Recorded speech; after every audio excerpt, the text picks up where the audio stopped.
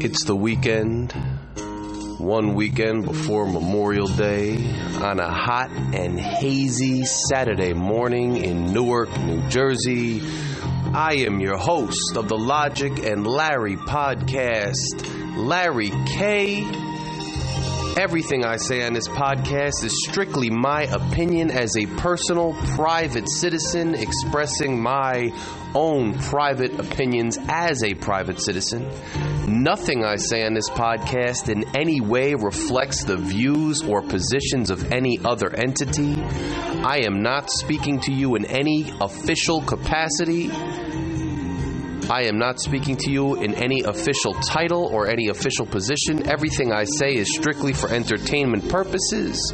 Everything I say is strictly my own private opinion as a private citizen. All of that being said, you know we're going to keep it real. Unfortunately, what you're listening to right now is a re-recorded version of the same content from last night. You see, I did a live show last night. A live show last night for the live audience. And you guys know it is kind of different. Some of you guys do both. Some people are on the live show for a little bit, some weeks. Then you listen to the recorded version some weeks. You get it on your iHeartRadio. You get it on your Apple Music. You get it on your Amazon. You get it on your Google. But a lot of you are all the time recorded listeners, and a lot of you are all the time live listeners. So we had a great show with the live audience last night. And unfortunately, due to technical difficulties, we lost the recording. That wasn't on me. That was on Podbean. And I love Podbean. They've been very good to me, but they lost the recording. Now, I submitted a ticket to try to see if we could salvage the recording. I'm actually still waiting on that. So perhaps if they get it back to me before this recording comes out, I'll release the live version because the energy was just really good. But if you're hearing this, chances are I didn't get it back in time. I had to get the podcast out. The content's important. We're going through a lot of crazy times. There's a lot we have to talk about, so I got to get this content out to everybody. Rest assured, my outline was on point last night. The content and the facts and what we're going to discuss are exactly the same as last night.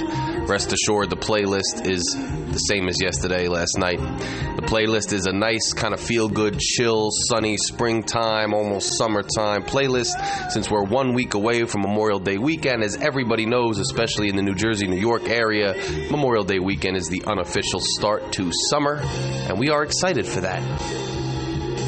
But despite all the excitement, despite the optimism that may be in the air with the sunshine glowing through, we once again find ourselves in a ton of societal strife, a litany of false narratives, and once again, a ton of confusion, anger, sadness, and depression at the state of our society. And I can't say that I can offer much optimism with regard to that other than us just continuing to incrementally chip away at the false narratives and us incrementally trying our best to convince other people to get objective, get real, look at the bigger picture, use their logic, use their facts, and try to help us all find better solutions for a better tomorrow.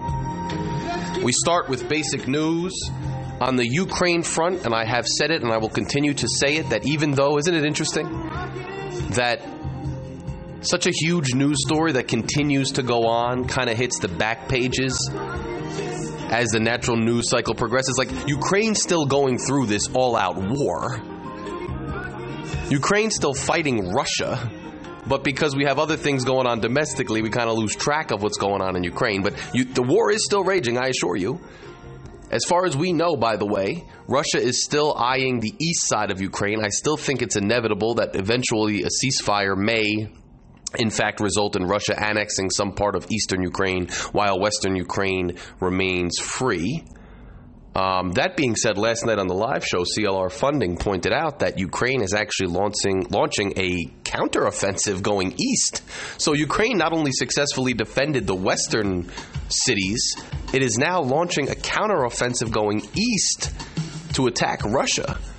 So that is just something to applaud. And even though it kind of gets lost in the back pages of our, dialogue and our news cycle here, the fact is that's big news. I will continue to say that the Ukraine-Russia war is the eastern front of Western civilization. That is the front lines of the battlefield between, the society and the world as we know it and other powers and forces, autocracy trying to take over. Now, some might say there's a domestic front to that too, but we're not going to get into that tonight. You know where I stand on it. But in other news in Ukraine, a Russian soldier in one of the first war crimes trials going on out there. In one of the first war crimes trials going on out there, a Russian soldier has admitted in court to killing a Ukrainian civilian. So not only are we seeing Ukraine push east and the war going much better for Ukraine than anybody anticipated initially, you are also seeing war crimes trials starting to take place and Russian soldiers starting to admit some of the atrocities that they were participating in out there. So that is good news, and that is an important development as well. In other news involving Russia, I will continue to beat this drum. I don't think it gets enough attention. I don't think we pay enough attention to it. This is an Olympian. This is a WNBA star and an American U.S. gold medalist several times over Olympic star. This is Brittney Griner, an American icon in athletics as far as I'm concerned. It doesn't get enough attention. She's still being illegally held in Russia due to some nonsense about finding hash in her luggage. Finally, the Biden administration has come out and officially declared that Griner is being unlawfully detained, improperly detained. Adam Silver of the NBA has come out and now thrown the NBA's weight behind trying to get contact with Brittney and getting her home. Adam Silver of the NBA has said that the NBA will be behind Brittney. I will continue to beat the drum. She has had some contact since she's been detained, but not enough. They are still trying to get better contact with her. I tend to think that this is somewhat a retaliatory action by Russia against the United States due to the sanctions and all the other things that are going on. And again, the Russia conflict, although it's in the back pages a little bit of the news, that's the primary reason why oil and gas prices are through the roof, which is a big primary driver of inflation overall. So this war in Russia should still be at the forefront of everybody's mind. Situations like Brittney Griner still should be at the forefront of everybody's mind. But I understand there's more current events that come up and things that come up, and it changes, where your focus is. I get that. I understand that. But I'm just here to remind you of these stories because they're still quite important. So we will continue to follow the Brittney Griner story. It's good to see the NBA get behind her. It's good to see the Biden administration put their full weight behind her. But more needs to be done. It needs more attention, and we hope she has safe passage home very, very, very soon. But today we're going to talk about, and by the way, sorry for that cough. I'm getting over feeling under the weather this week. All week I was feeling under the weather. Felt a little better last night, feeling a little bit better than that today. So hopefully I continue to be able to get through this and feel okay. But I was a little under the weather. So if I pause, if I sound a little congested, if my voice isn't the usual caliber you're used to, that's the reason. But look, what are we dealing with this week? We're dealing with, I think, two big stories. And I think, as usual, I should just start calling this the false narrative show, the debunking the popular narrative program with Larry K. Because it seems like every week all we're doing is debunking narratives and explaining what's actually going on in any of these narratives. And it seems like it's just redundant, but hey, that's the way society is. Society is redundantly putting out narratives, so we must redundantly put them out and kick them to the curb, shouldn't we? Okay? So the first one is this baby formula case, this baby formula situation. If you've been paying attention, which, I don't even have any babies. I'm a bachelor living in a studio apartment high in a city who chills, doing music and working and going to bars. And I don't have any kids in sight. I don't even have a spouse or a significant other. But even I know about the baby formula shortage and the problems it's causing. As I should, it's a serious problem, right? But if you've been paying attention to it, about 2 weeks ago, it was all like the Trumpies, right? It was all like the Republicans. They were really lashing out. They were taking this talking point to the next level. I saw stuff online on Instagram, you're taking food out of my baby's mouth. Biden literally took the bottle from my baby away from my child and starved my child. Biden is a disgrace. Anybody who voted for Biden took food from my baby's mouth. That was last week.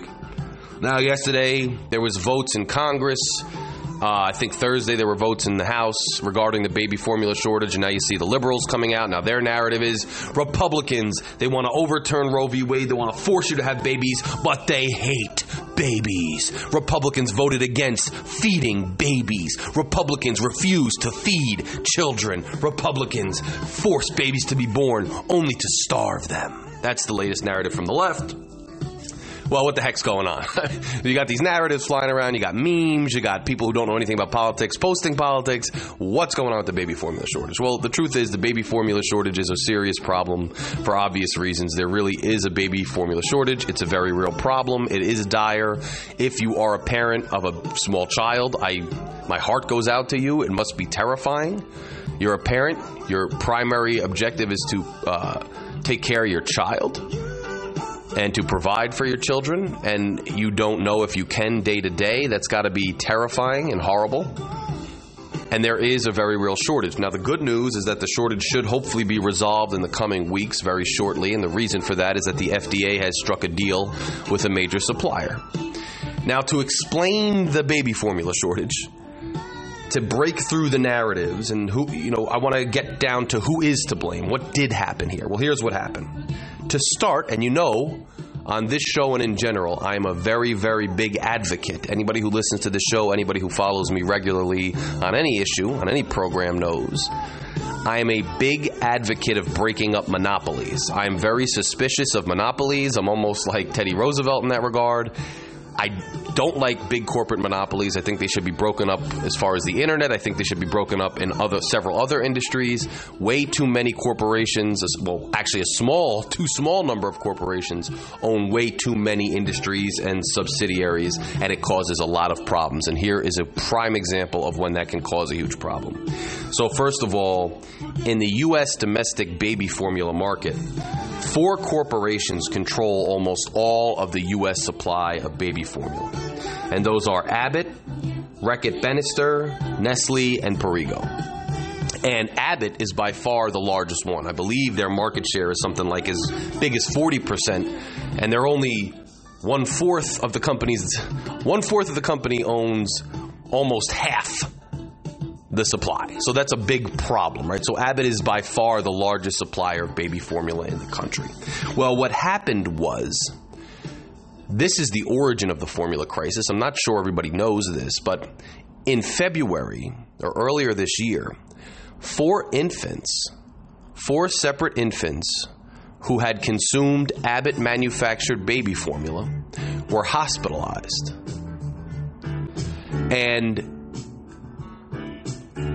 4 babies were hospitalized, and I'm hoping that the sound is all right. It looks like on my meter it might be cutting out a little, but I really hope it's not. It's been a lot of technical difficulties with this recently, so hopefully it's clear. I don't know, guys. I'm trying. I really got to upgrade my setup. But 4 babies were hospitalized. 4 babies were hospitalized with serious infections after consuming Abbott baby formula. 2 infants who had consumed the Abbott baby formula unfortunately and tragically passed away from their infections from the Abbott baby formula. And so the FDA started an investigation. Now, obviously, we all want our babies to have formula, but obviously, if you're a parent out there and you just buy formula from the store, the last thing you expect, after all the hard work you're putting in taking care of your child, your delicate child, is for the formula you feed them with to kill them. That's unexpected, it's tragic, it's terrible. And that's very bad, just like the formula shortages. So, of course, there's concern, and there was concern, of course, about the contamination of baby formula. So the FDA started investigating Abbott because of these 4 baby hospitalizations and these 2 baby deaths. They found that the plant in Sturgis, Michigan, the Abbott plant in Sturgis, Michigan, had a contamination problem.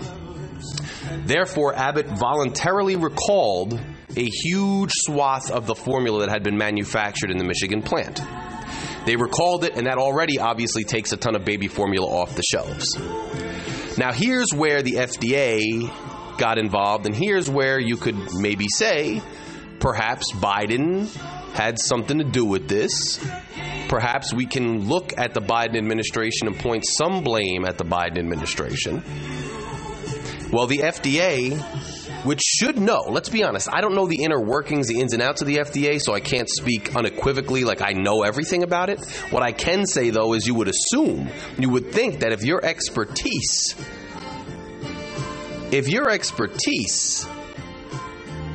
is supply chains and food regulation, if you are the head of the FDA, if you are an important person in the FDA, you would think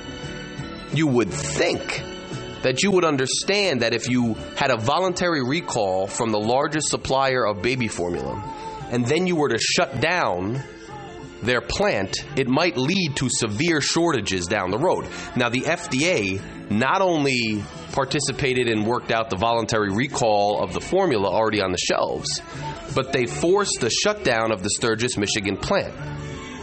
Now, the problem with that is that the Sturgis, Michigan plant accounts for almost about half of Abbott's total output of formula.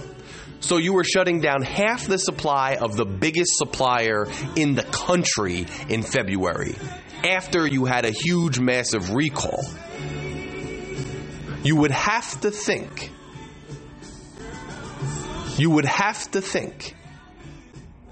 that that would cause a huge problem. Why wouldn't that cause a huge problem? It'd be crazy if it didn't cause a huge problem. So that's where you could say, the Biden FDA was to blame. That's where you could say the Biden administration, Biden's hiring these people, Biden presides over this FDA. This is his administration, these are his people, and they didn't have the foresight to work something out a little bit better than shutting down a plant and having a massive recall at the same time. They didn't see that would cause a problem down the road. And here's the thing. It's understandable if the plant needed to be closed down to save babies' lives, to save the lives of vulnerable infants who may be, exposed to this bacteria. But the thing is, once the shortage hit the fan recently, the FDA worked out a deal very quickly with Abbott, where in 4 days the plant should be started up again. So you're telling me they couldn't have worked out this deal, they couldn't have figured this out earlier in the process? I find that hard to believe. So the Biden administration is partially to blame here. But on the other hand, Abbott's to blame. Abbott's the one who had the original contamination that killed 2 infants. So it's not all Biden's fault. It's not all the FDA's fault. And you couple this all with the supply chain problems we already have, and you can see why it's like a confluence of issues. It's a complicated thing. Like most things in this world, it's complex and it's complicated, right? So the head of the FDA says we should start seeing the squeeze start easing soon as this plant reopens. But there were a ton of missteps. But now on to this narrative thing, onto this vote that occurred. You see, first it was Biden took food out of my baby's mouths. I explained that angle. Whether you agree with that or not is fine. But now there's this latest narrative that Republicans, all the Republicans in the House, 192 Republicans, voted against funding baby formula. They hate baby formula. They don't like baby formula. They don't care about babies. They don't care about you. Well, here's what happened. And it's funny. I didn't even know any of this. I just saw somebody post the narrative online. And when I saw them post the narrative online, I just looked it up on Google real quick just to see what the vote was, who voted for. I wasn't even trying to drill a hole in the theory. I mean, I'm so conditioned, I thought they probably did vote against it. What do I know? But it's funny because when I looked it up, here's what actually happened. There were 2 votes in the House regarding the baby formula crisis, okay? One vote was just additional funding, millions of dollars of additional funding to the FDA. So it wasn't like, it goes directly to baby formula. It wasn't funding the manufacture of more baby formula. It wasn't anything like that. It was just additional funding to the FDA, earmarking funds for the FDA going forward, because apparently the FDA is underfunded. It needs more personnel to handle problems like this. Now, that may or may not be true. I don't know the ins and outs of the FDA's funding right now off the top of my head. But I'm sure since the FDA participated somewhat in contributing to this problem, whether it was because they were underfunded or whether it was bad decisions or whether because somebody in power in the bureaucracy made a wrong decision, I really don't know. I don't know the ins and outs. But one bill was simply to give more funding to the FDA, and that funding would continue even once the baby formula crisis wound down. You still have this additional funding in the millions to the FDA. That's the vote to send extra money to the FDA, just send it to the FDA. That's the vote that 192 Republicans voted against. So the reason all these people are posting on social media that Republicans hate babies and all that, hate formula, is because they voted against this blind funding to the FDA. That's what they voted against.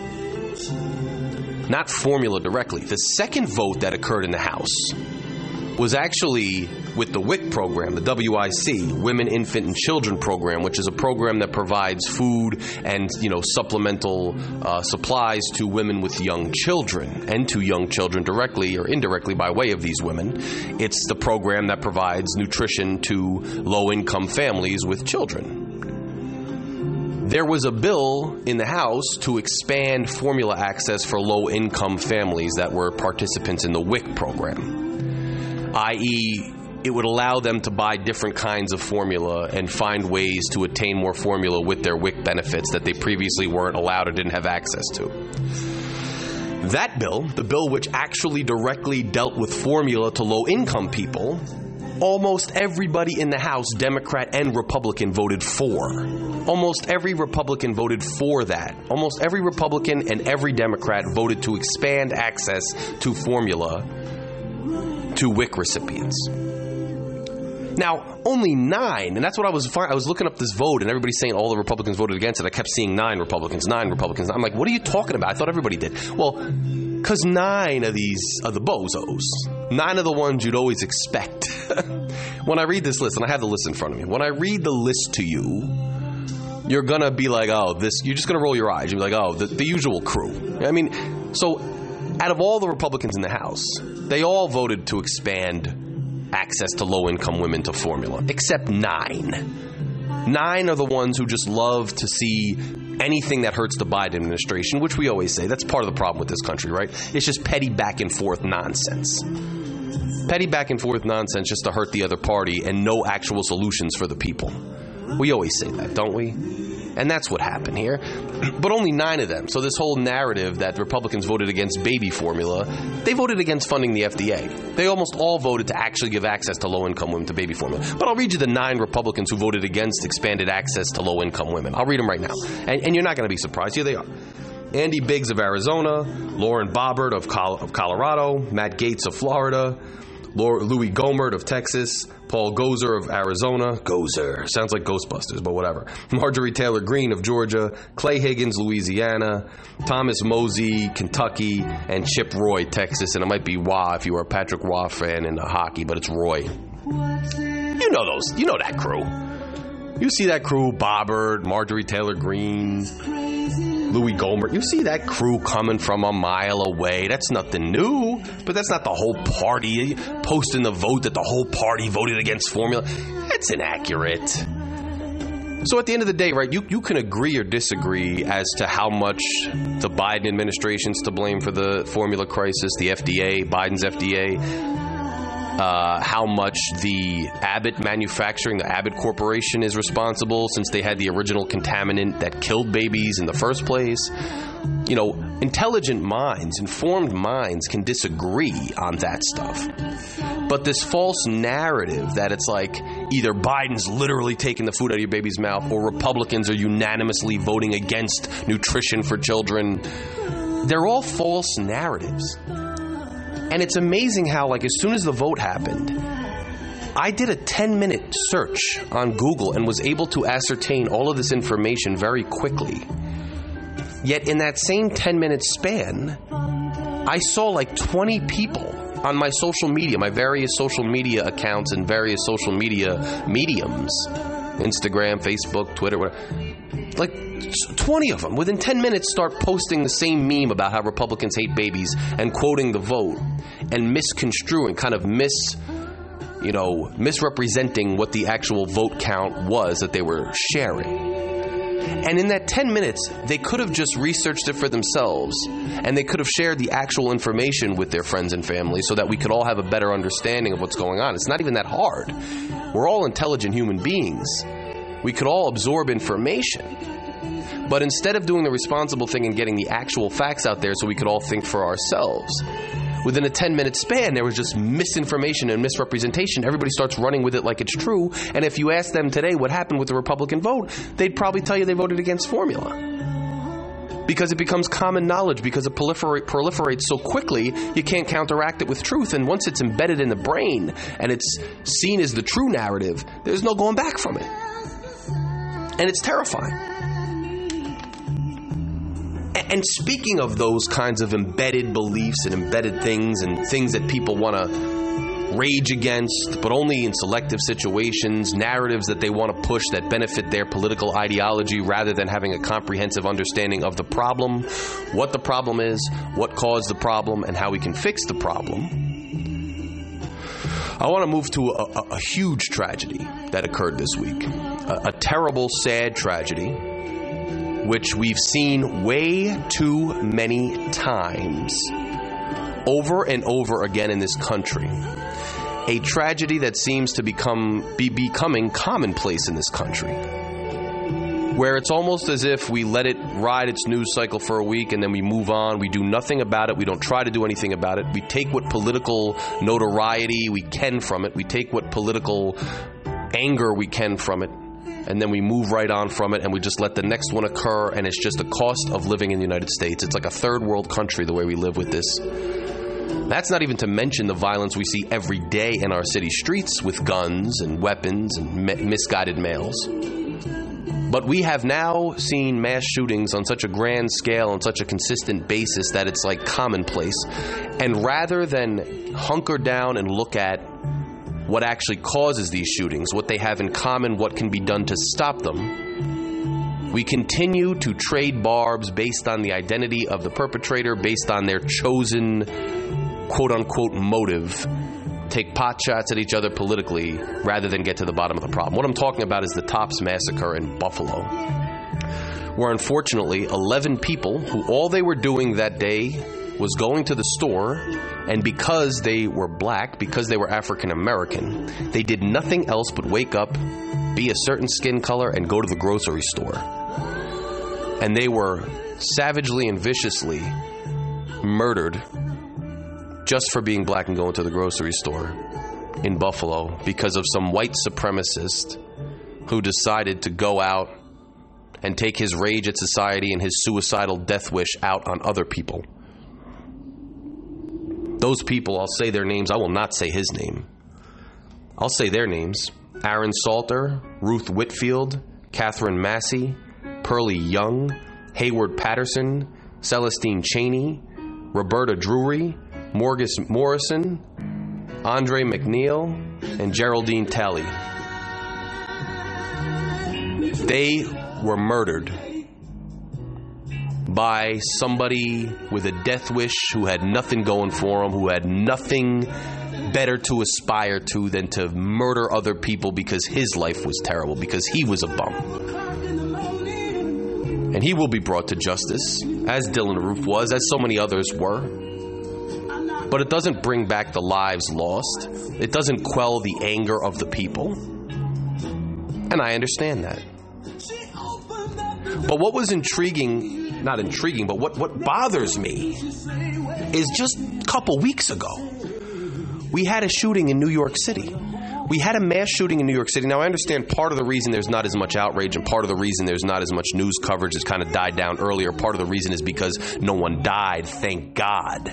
No one died when Frank James shot up the subway a few weeks ago.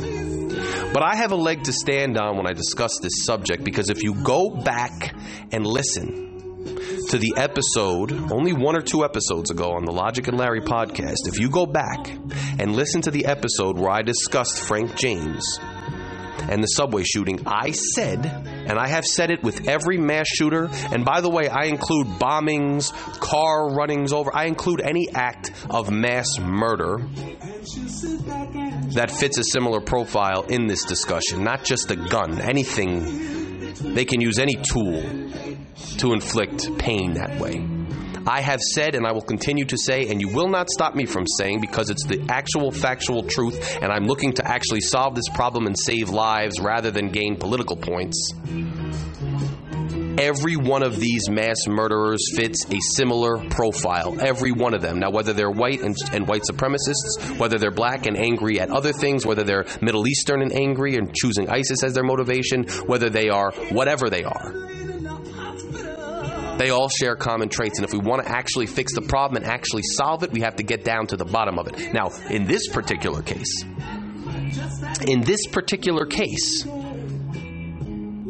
this individual had threatened to shoot up his high school at age 17. He threatened to shoot up his high school and kill himself. He had publicly said he was going to shoot up his high school and kill himself. Police were called in to investigate. The situation was investigated. New York has a red flag law. A red flag law in New York is supposed to alert authorities and, quote, red flag somebody like this person when they go to buy a gun, because they have a problem and they shouldn't be buying a gun because they are high risk. This person, there was a red flag, there were warning signs, it was known to authorities, yet he still was able to legally purchase a gun. And again, to all the gun nuts out there who are always pushing back whenever there's gun violence on any kind of gun regulation, most of the saying, oh, they get them illegally anyway. No, most mass shooters, and I understand that's not the bulk of gun violence, which is a whole other subject, but most mass shooters, mass murderers that use guns in this country actually obtain their guns legally. They obtain their guns legally, okay? And so he obtained his guns legally even after all these warning signs. Not to mention that he was on the internet, and more on this in a second, he was on the internet for months, not only saying he was going to conduct a shooting, not only saying he was going to specifically target African Americans, not only saying he was going to specifically target the Buffalo area, but straight up saying publicly on internet forums for months leading up to this that he was going to target that exact supermarket, and even discussing the times and areas of the supermarket where he was going to shoot. So there's so much to talk about. There's so much investigation that could occur. So much investigation regarding the red flag law in New York, the failure of it, regarding why nobody in the authorities properly communicated with each other to prevent him from attaining a gun, why the internet is allowed to fester and allow this type of rhetoric and this type of encouragement to go on, why people who witness it and do nothing and don't report it are allowed to go get away scot-free. There's so much to talk about the actual causes surrounding this shooting. But I heard so little this week, almost nothing this week, about red flag laws or the authorities' failure to thwart the issue or access to guns or at-risk males. I heard almost nothing about that. You know what I heard about all week? I didn't hear about red flag laws in New York or an investigation. I heard about Tucker Carlson. Everybody was talking about Tucker Carlson. Corny, bad haircut dork Tucker Carlson. We have so much to talk about, and what everybody wants to talk about is Tucker Carlson. Because Tucker mentions replacement theory once in a while or something. And yes, this kid subscribed to replacement theory. But Frank James last week subscribed to anti-integration, hated interracial couples, hated Hispanic people, hated white people. Different mentality, different philosophy. This guy chose replacement theory. Both guys were at risk. Both guys were posting hate on the internet and planning to kill somebody. Both guys obtained firearms legally. Both should have been stopped from obtaining them. Both should have been caught long before the shooting. But we want to talk about just Tucker Carlson. We don't want to talk about what they have in common. We don't want to talk about what every mass shooter has in common because it's politically convenient now. We want to talk about Tucker Carlson. You know why? Because the cable news channels, MSNBC and CNN, they want to take shots at Tucker, and then Tucker will take shots at them when it's a Middle Eastern shooter or somebody with an immigration problem or something. He'll take a shot at them, and then they'll go out to their little cocktails in D.C. and in New York. They use this as an excuse to take little cable news shots at each other. And the disgrace is that so many of my peers and so many people in the public allow them to do that, not only allow them to do it, but exponentially increase their echo chamber and regurgitate and repeat the nonsense rather than discussing the actual problem. And that drives me mad because people are dying. And more will die until we look at the problems. To those points, I want to discuss two articles, both of which I shared on my social media this week. The first one was by Kyle Chaka in The New Yorker. And in the New Yorker, he wrote an article that said the title was "The Online Spaces That Enable Mass Shootings." And he really delved into the world of 8chan and Discord, which was where this person published and discussed a lot of their plans to carry out the mass shooting in Buffalo. He explained how the internet, so the same problem we have intellectually with general algorithms, right? The same clout chasing, the same feedback loop that we get as people when we go on Facebook or Instagram or any other social media platform and try to just get attention for ourselves by advertising what we're doing, our vacations, our brands, just getting likes, getting reactions. That same feedback loop that motivates us all in the regular social media world. Apparently, studies have shown that same feedback loop also motivates mass shooters in a much more twisted way, in a much darker, more exclusive corner of the internet, meaning they don't just shoot because they simply want to do it in a vacuum. Part of what motivates these shootings is the feedback they get online. And studies have shown, and in this particular case, individuals online, on 8chan, on Discord, were encouraging him. They knew what he was going to do. They were encouraging him. They were egging him on. They were making bets about him. There was a feedback loop that further encouraged and charged him up to do this. And part of the argument was, without these online spaces, perhaps the feedback loop would not be sufficient enough to actually cause them to go through with some of these things.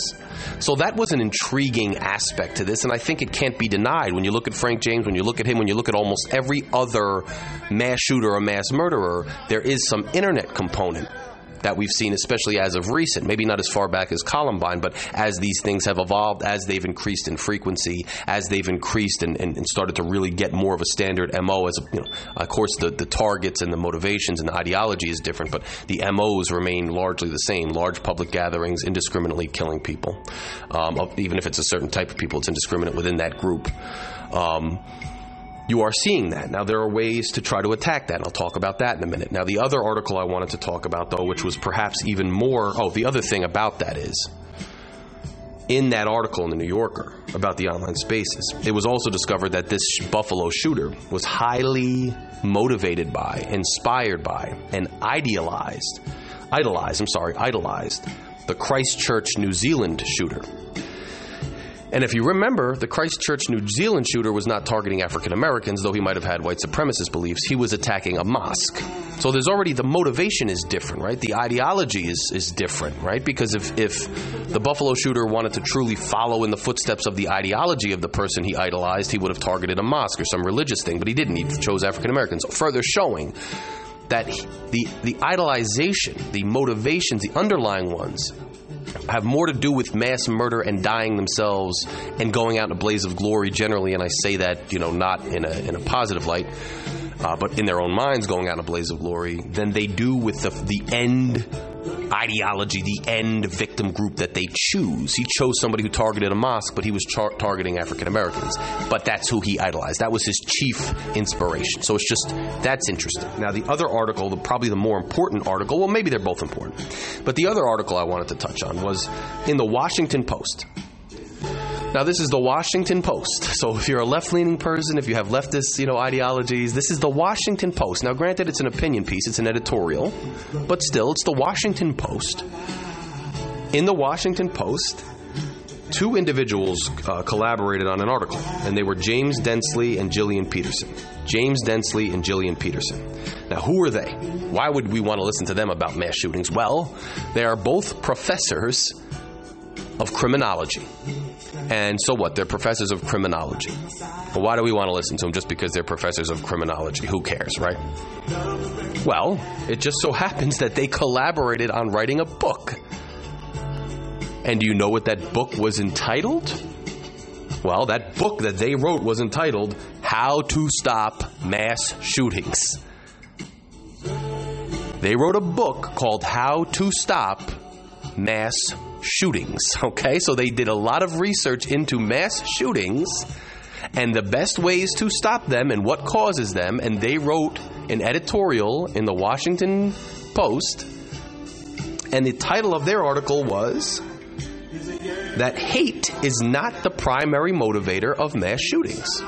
Now, to anybody in the echo chamber this week railing against Tucker Carlson, saying we need more critical race theory, we need more, it's all about anti-racist teachings and racism and da-da-da, all that, this article says hate is not the primary motivator of mass shootings. And now most of these people who are saying, it's all about racism, it's all this, it's all that, they weren't saying much when Frank James shot up the subway, even though the motivations were similar. I didn't really hear about them. I didn't hear much from them at all. Just like right-wing people, you're not hearing anything from them about Buffalo, maybe thoughts and prayers, but you're not hearing any kind of anger or request for action. But when it's a Middle Eastern person who does this, then they all of a sudden come out and demand action, but they always demand it at the border where Trump wanted a Muslim ban or something. Again, missing the point, missing the cause of the mass shootings, going for a political point instead of looking at what they all have in common. And this article was important because it broke down what actually motivates these mass shooters. They all have something in common. What they found they had in common, and I got to take the L on this because mental instability, certainly they had in common, but I'm always saying mental illness. But what they found is most of the people who committed these shootings were not like kind of ranting and raving about like schizophrenic voices in their heads or some crazy alien CIA conspiracy theory, like not that type of mental health. More so, these people all had in common two or three main things. One, they were very dissatisfied with their life and they had a bone to pick or a grievance with society writ large. They all were in bad positions in their life and they blamed society and they were angry about their positions in life. Two, they were suicidal or they had some sort of death wish. Either fantasizing of dying by cop, dying on the scene, committing suicide, or eventually dying, ending their life some other way. And three, they all wanted to go out, they all had this feedback loop from the internet, and they all wanted to go out in this, quote, blaze of glory, take a bunch of other people with them and be remembered. They didn't just want to go out and die, which kind of makes sense, right? Because they're so mad that they're so insignificant in life. Of course, when they take their life, they want the final last hurrah, the final last middle finger at society to be that they go out with notoriety. They don't just go out as a nobody that they are in life. And they explained that all of these people had that in common. That no matter what their end motivation was, it was irrelevant because the root of the problem was the suicidal death wish, the grievance against society, the anger, the social isolation, the ultimate extremist ideology that they chose to pick to claim that they, murdered under the banner of that ideology was very, very a distant secondary consideration. Now, of course, the narratives this week all say it's all because of, racism, this and that. Yeah, well, this particular guy picked that. But if you want to actually stop mass shootings, because next week it'll be a different motivation. It'll be a different perpetrator. It'll be different victims. And the week after that, and the week after that, it'll be different until it comes back around to the same victims. We are all at risk. You could be at risk for being a gay person. You could be at risk for being a black person. You could be at risk for being a woman. You could be at risk for working in a certain place. All these things. If we want to save lives, we have to look at the actual causes, not just try to score political points when the carousel comes back around to something that fits our political agenda. And if you don't believe me, if you think I'm just pontificating, if you think I'm doing, quote, whataboutism, or you think I have an agenda, well, allow me to break down some of the biggest mass murderers and mass shooters and guys like this in recent memory. I'll explain their motivation, their demographic, the demographic they targeted. And let's see if they have a lot in common or a lot different. And let's see if they're all consistently adhering to just Islamic extremism or white supremacy, or if they all have different things in common. You've got the NYC subway bomber, 2017. He was arrested in New Jersey. He tried to blow himself up by strapping a bomb to his chest and also take out several other commuters in New York City, but luckily he failed. 2017, he was a Middle Eastern man. He claimed ISIS, the Islamic State, inspired him to kill people. The Boston Marathon bombers, the two brothers, 2013, took the lives of several people, permanently maimed others. One of them died going out against the cops. The other one is currently on death row. They were of Middle Eastern descent. Young men, isolated from the world. The older brother had a lot not going for him in life. He was a constant failure. They claimed Al-Qaeda inspired them to commit mass murder.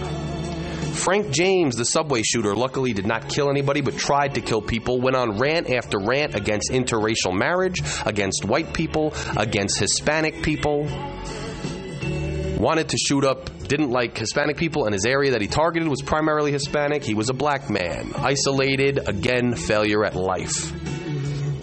2019 in Jersey City. The people who targeted the 3 Jewish people randomly at a Jewish grocery store murdered them all and murdered a police officer. They were both African American. They were motivated by anti-Semitism and anti-police beliefs.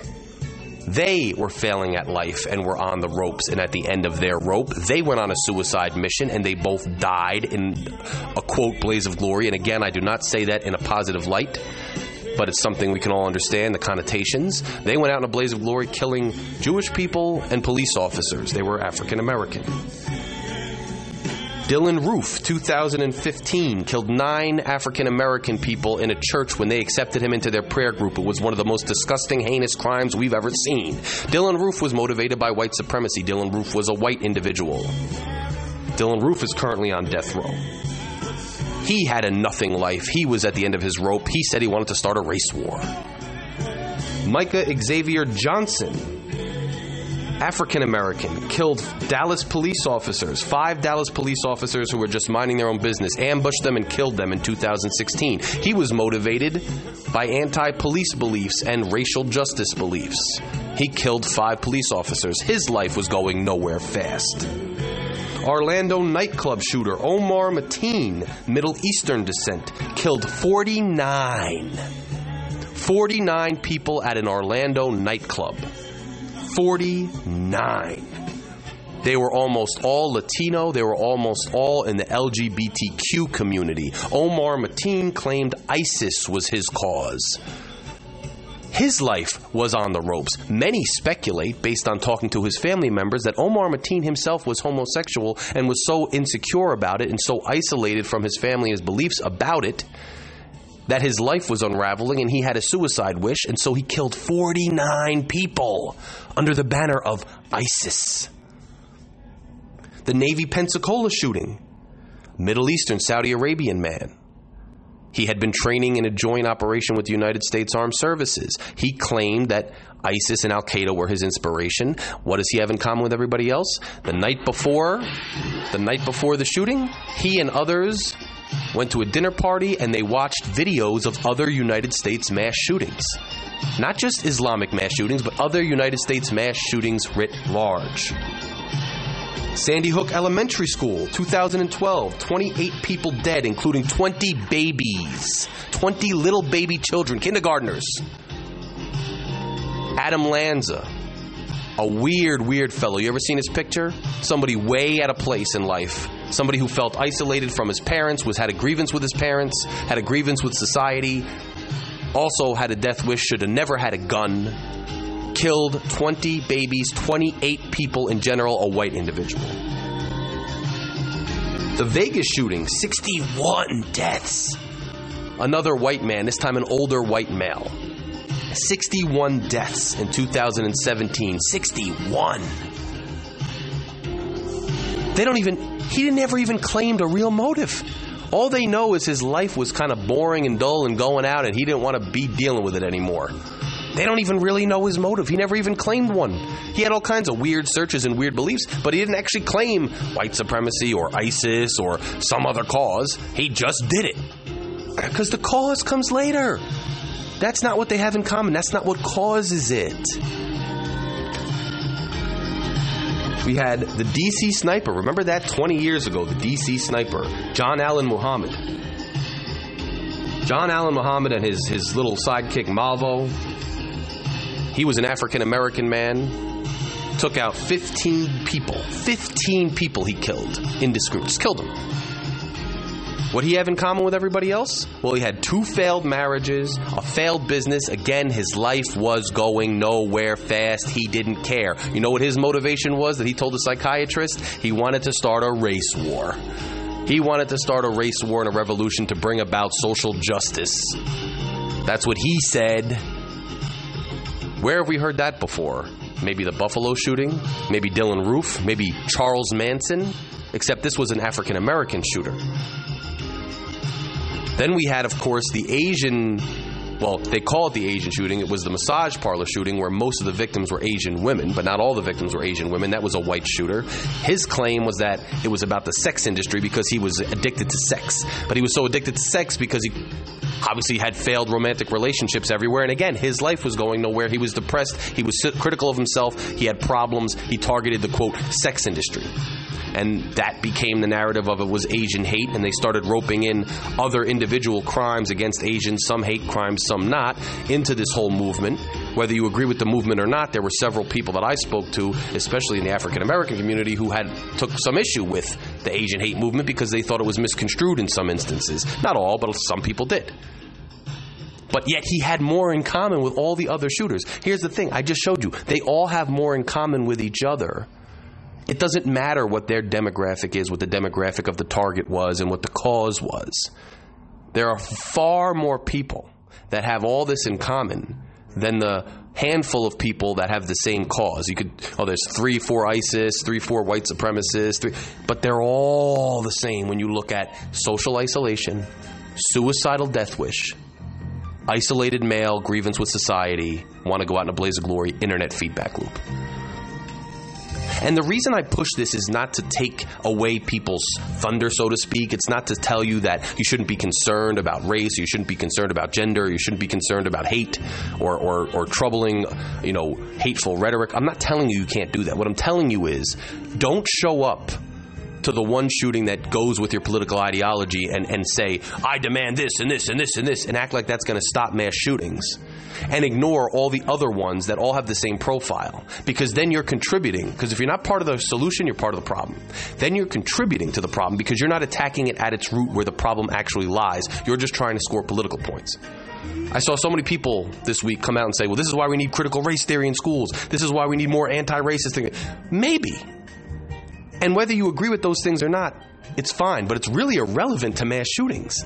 Because actually, the philosophies going back and forth, like you saw with the Dallas shooter or the DC sniper, or then it's all just a back and forth. The more we double down on our, entrenched political rhetoric and fighting back and forth and blaming the other demographic and blaming this race and blaming that race and blaming this person and that, the more we get into that, the more the vitriol increases and the more opportunity there is for these people that are already out there, that are already suicidal, that already have a grievance against society, the more opportunity there is for them to latch on to one of these philosophies and use one of these philosophies as their motivation to go kill somebody. So if your solution is to double down on rhetoric and double down on that, that's fine, but it has nothing to do with mass shootings. And actually, you have to admit, it might contribute more to them selecting a motivation. You might not want to hear it, but that's true. And why do I care? Why am I beating that drum? Because I actually care about saving lives. I care about each and every mass shooting. I care about each and every life lost. I want to talk about potential solutions. What are some potential solutions? Well, first of all, let's see why the red flag law in New York failed. Let's get a federal red flag law. Let's employ many, many, many, many thousands more cybercrime law enforcement officials to police these internet forums and police these far reaches of the internet and look for these people and look for warning signs of these people. Let's develop a federal law that mandates the reporting of this type of internet activity. Mandate somebody who's sitting in 8chan who sees somebody so specifically playing out publicly his plans to go murder people on the basis of race at a top supermarket in Buffalo. If they saw that and participated in any way in that conversation and did not report it to authorities and did not make any effort to report it to authorities, they should be liable for a crime. They should be charged with a crime. Let's make a law, a statute that mandates the reporting of that if you are privy to that conversation or if you participate in that conversation more specifically. Because the culpability is stronger if you participated. Because so many people participated in the conversation with this terrible person in Buffalo and did nothing. Encourage them. Let's establish more cybercrime law enforcement officials who can go after these people. They can go after their IP addresses. Trust me, they can find out who they are. They could put cuffs on them and haul them off to prison. Let's increase penalties for people like that. Let's increase liability for agencies that investigate people like this and fail to properly alert other authorities and thus kick in the red flag law.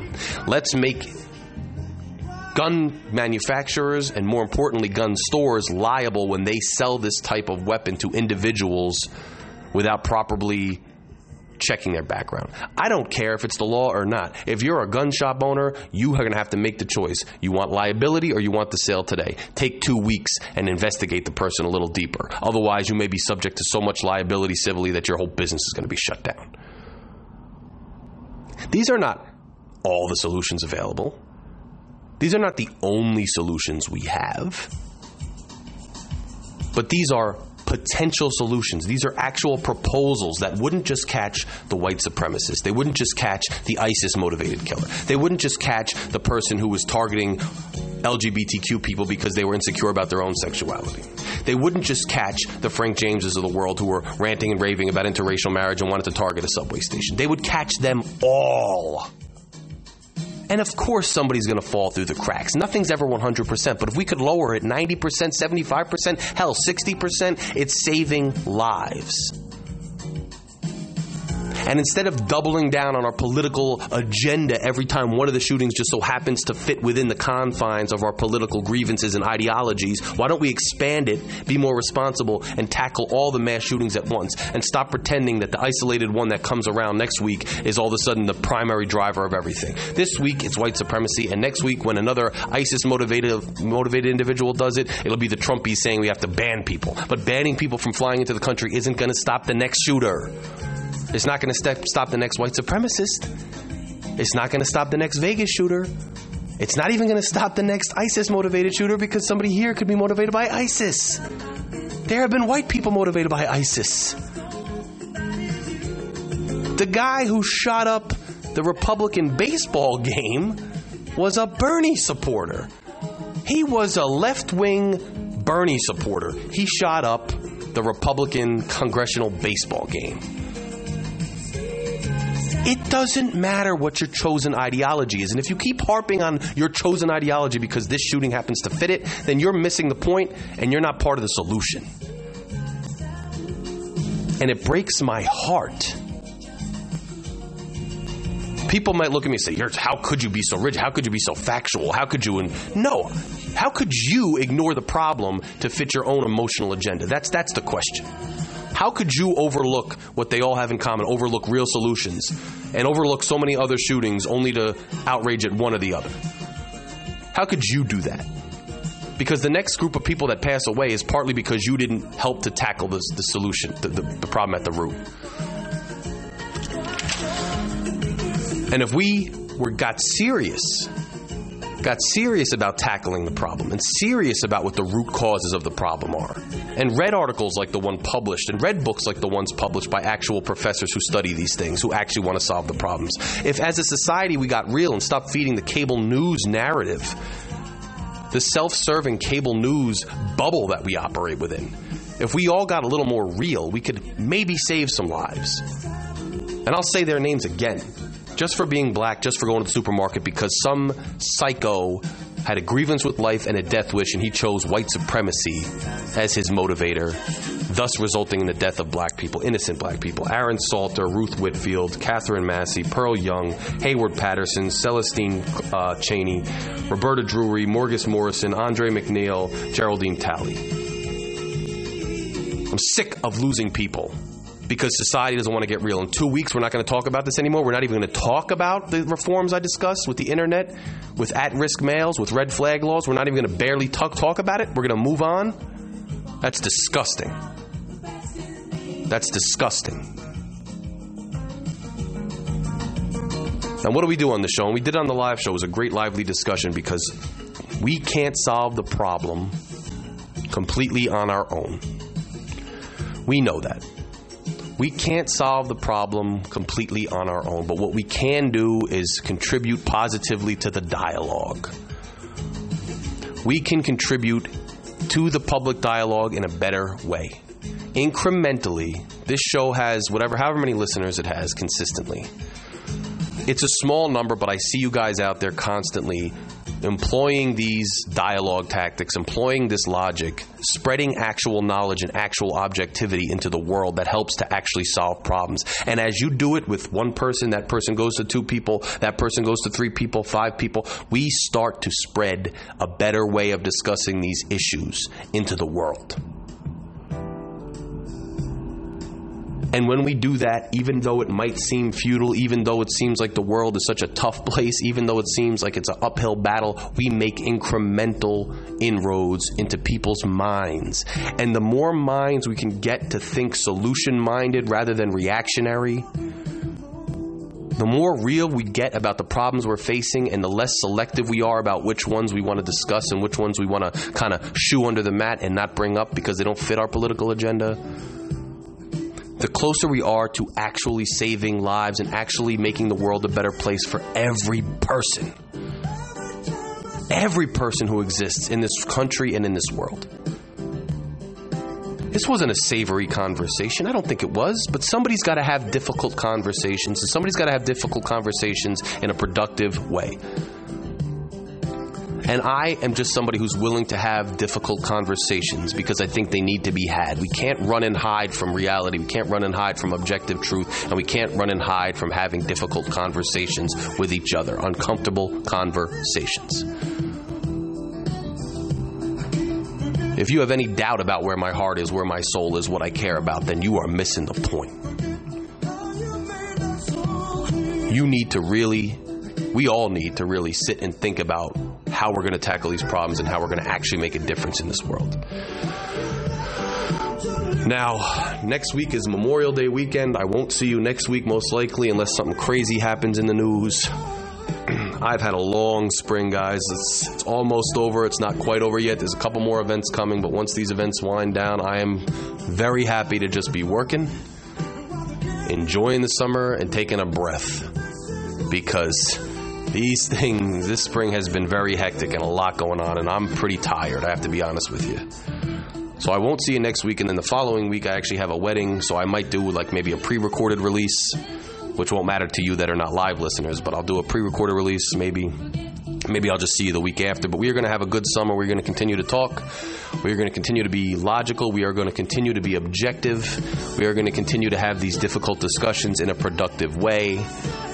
And as the weather gets warmer, the sun shines, we go on our vacations, we traverse the country, we hang out with our friends, we participate in barbecues, we toast to another year of life.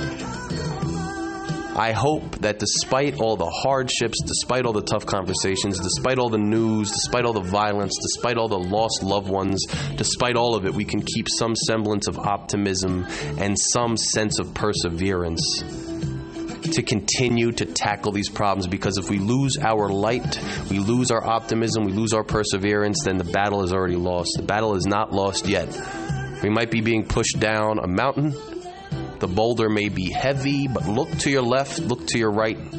Look at those in the conversation with you. Look at those even who may be misguided, who might be looking at the wrong things, but look at them and say, that person's soul, that person's heart is good. I know that person's heart. I know that person's soul. It's good. And I can speak to that person. That person can still be an ally in this fight for justice, for what's right, for a better world. And get there. And think about that when you're looking at the news and when things seem so futile and when you can't seem to get through to anybody. Look at that. If we continue to do that, I think we'll have a better go of it going forward. And we have a lot of life to live, and hopefully you have a lot of lives to save. We have a lot of minds to change. We have a lot of hearts to influence.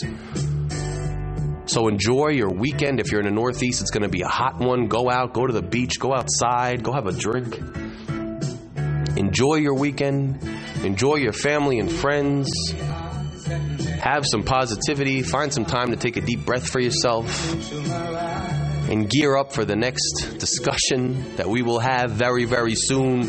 I respect each and every one of you immensely, whether you totally agree with me or totally disagree with me. It doesn't matter. I respect you, and I welcome you into our dialogue. Until next time, go out with a little bit of Al Wilson, and I'll talk to you very soon. I'm signing off. Have a blessed week. Good night.